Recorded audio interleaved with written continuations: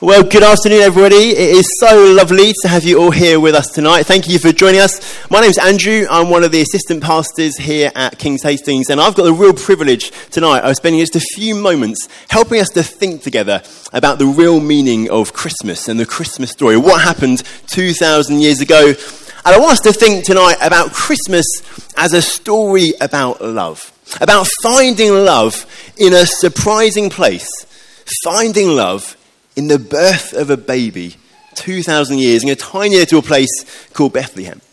Christmas is the time when we remember what God has done in showing his love, demonstrating his love for us by sending his one and only Son to come and live on earth so that we might have new life.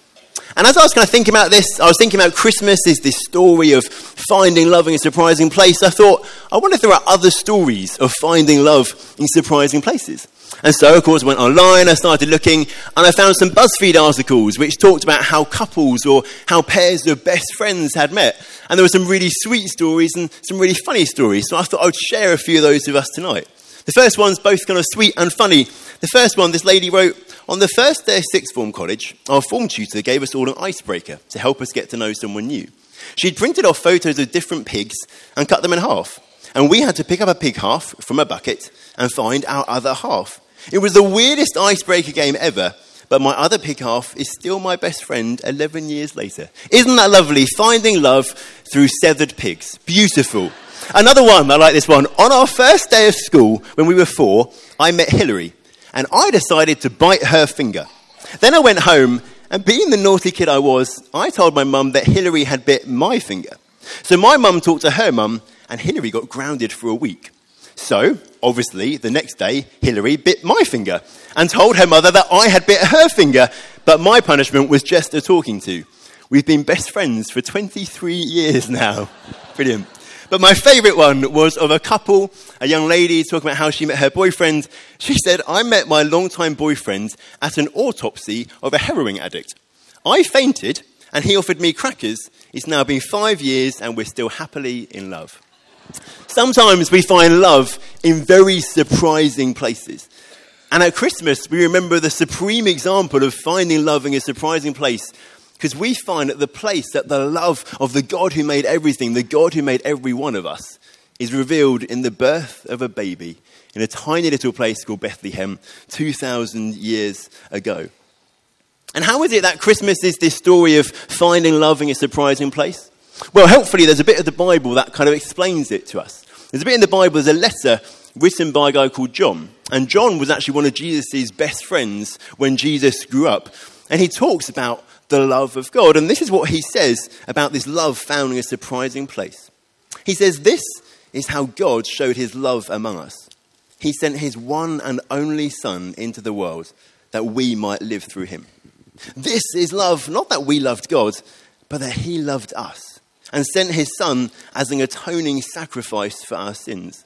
John starts with the assumption that God loves, that he is a loving being. And in fact, just before the words I've just read, he's told us that God is love. Love is kind of core to the very being of God, at the very heart of the character of God.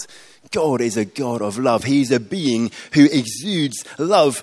And yet often that's not what we think about God. That's not what so many people in the world around us think about the God of the Bible.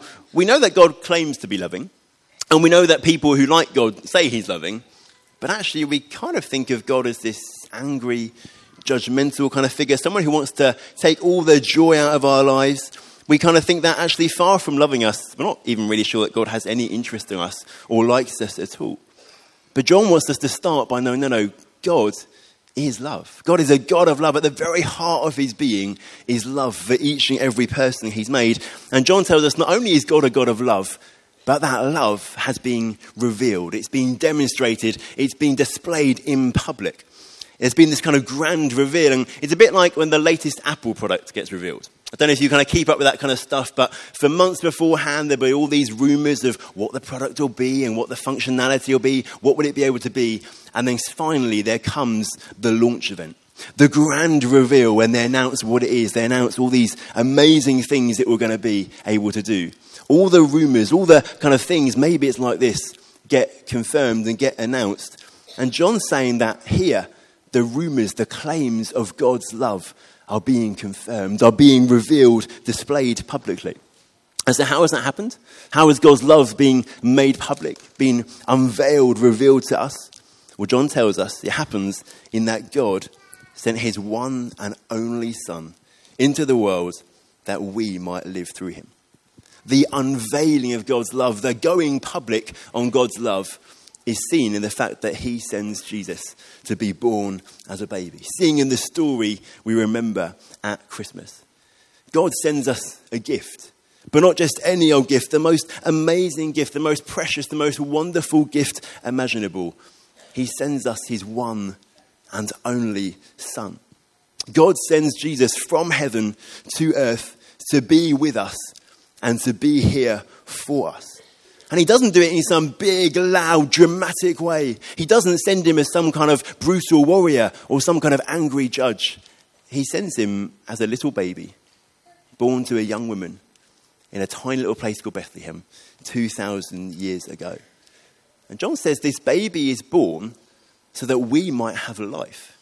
We might read that and we kind of think, well, that's a bit odd. Doesn't John get we're already living, I'm breathing, the blood's pumping around my body. I'm kind of doing all right with the whole life thing as it is.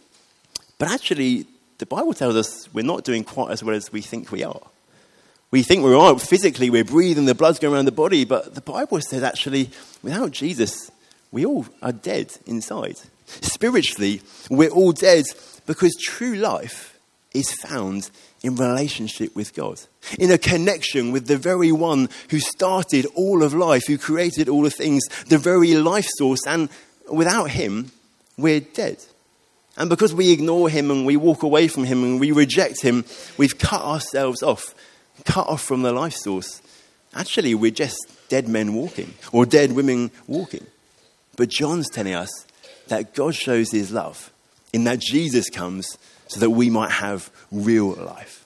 We might have life to the very fullest, life at its best, life where there can be light, even in the darkest of situations. Life where there can be peace, even in the face of such turmoil and pain, just as we've heard in some of the wonderful stories that have been shared with us tonight. Life to the very full, both here and now, and for all of eternity with God. God reveals his love. He makes it public by sending Jesus to bring us from death into life. And as John's thinking about the love of God and trying to help us to see that, he wants us to really understand what this love is like. He knows it's so easy for us to misunderstand the love of God.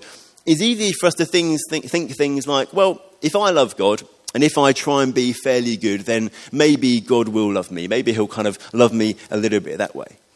But John says, no, that's not how it works. He says it's far, far better than that.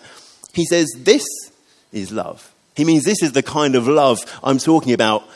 Not that we loved God, but that God loved us. He's saying God's love for us isn't dependent on anything we do. He's not sitting around waiting with a little checklist, seeing how we do, seeing we match up. I might love him, he's getting close. Oh, no, not now. No, God loved us before we were even born, because he sent Jesus that we might have new life. God's love comes before any love we can give or anything we can do. We so easily think of God as this hard taskmaster, someone who just wants us to live a certain way, wants to take all the fun out of life, who begrudgingly loves us if we don't do anything too bad. But John says, no. God loves us before we've done anything. He loves us in sending Jesus. How did God love us? John tells us that God loved us in that he sent his Son as an atoning sacrifice for our sins. God's love is supremely revealed in the fact that Jesus came and was born. But more than being born, actually, he came in order that he could die for us. Notice that John's talked about Christmas, about Jesus being sent as God's one and only Son into the world. But he knows that if he's going to really help us to understand the story of this surprising love, to really get what God's love for us is like, he can't just talk about Christmas. He's also got to talk about Good Friday. He's got to talk about the fact that Jesus came to die for us. God shows his love by sending his one and only Son, not just to kind of be with us, not just to be around, Not just so he can experience life like we do and so he can relate better. God sends his son Jesus so he would be able to die for us in our place, as our substitute, as our sacrifice. This is how the coming of Jesus into the world means that we can have new life, fresh life in him, because we start as those who are dead, because we separated ourselves from God by rebelling against him, failing to live his way. Ultimately, because we worship people, things down here, rather than worshipping the God who made us and who loved us. And we as created creatures have obligations to the one who made us. We fail in those obligations, which leave us in this situation of being separated from him, cut off from the life source. We're dead men walking, dead women walking. But God so loves us. He so loves every one of us in this room, so loves every one of us in this town, in this country, across the world, that he's not happy to leave us in that situation. He's not happy just to say, well, you did it, you stay there, you've got your lot. He doesn't just say, try harder. He doesn't say, do a load of good stuff and hopefully it'll kind of balance out against the bad stuff. He comes and he loves us decisively once and for all by sending his son to be born on earth and then to die as our substitute. And as John's talking about that, he uses that phrase. He says, Jesus died as an atoning sacrifice. And when he's talking about atoning, he's talking about atonement. That word means to make up for, to kind of pay the price, to pay the debt. He's saying Jesus' death paid the price, paid the debt that we owed because of the things we'd done in rebellion against God. Jesus allowed himself to be killed so that he might take the debt that we had to pay. He takes the punishment that we deserve so that we can be free. We can be forgiven. We can find new life in him. This is how God has made his love public for all to see. By sending his son so that we no longer have to be separated from God, but can be drawn in to new life.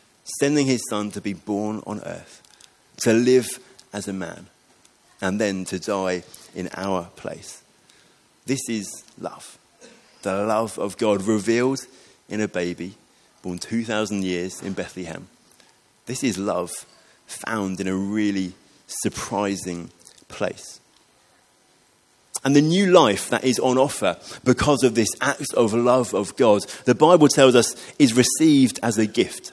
And like any gift, to receive it and enjoy it and benefit from it, you've got to accept it.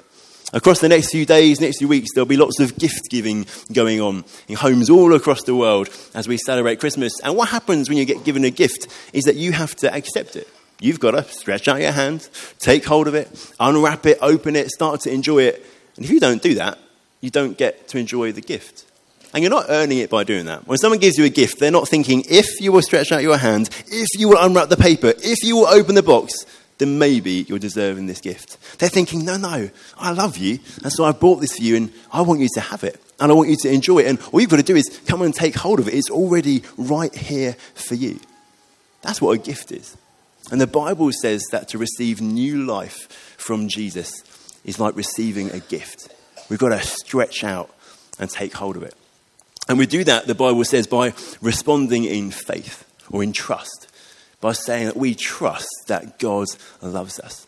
And we trust his promise to forgive us based on the fact that Jesus died so that we don't have to. And that we leave our old life where we've walked away from God behind. And instead we choose to strive to live his way and find fullness of life with him. This is the very best gift we can ever receive. It's the most important gift we can ever receive. And it's freely available to each and every one of us.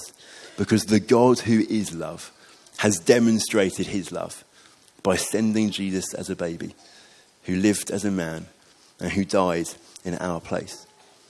We would love to invite you to come and join us and to find out more about this, to explore these big questions about the love of God, about why Jesus came, what it means to have new life in him.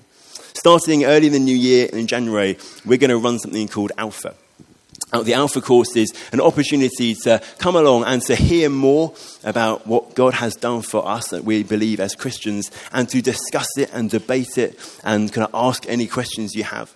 It's going to run for 7 Thursday evenings in Coffee Box, which is just through there. We'll get some drinks in, we'll get some food in, and each evening someone will share a little bit about what the Bible says about God and about what he's done in Jesus. And then it's just a chance to sit around a table with a few other people and to talk, and to share what you think about it and ask what others think about it and wrestle with it together. We'd love to invite each and every one of you to come and explore Jesus with us on the Alpha course next year. Hopefully in your seats you might have found a flyer that will give you some details. If you want to sign up, that will tell you how to do so. But also when we finish the service today, when you head through to the Coffee Box for drinks and snacks, if you just turn to the left on the stage there'll be some people who will be happy to answer any questions you might have about Alpha, to tell you more about it, and you can sign up and express an interest there too. In just a moment, we're going to watch a dance performed by some of the people who are part of the family here at King's Church. But before that, just let me pray for us. Father God, I thank you that you are a God of love. Thank you that you love each and every one of us here. And thank you that now you have supremely revealed your love. You've made it public by sending Jesus to be born as a baby on earth. Thank you, Jesus, that you willingly came, that you were born, and that you died in our place so that we might be forgiven and we might have new life. And I ask that this Christmas, would each and every one of us come and find new life with you? Would we find life to the very best, to the very fullness of life with you? I pray, Father God, would you bless each and every one of us over this Christmas season? In Jesus' name, amen.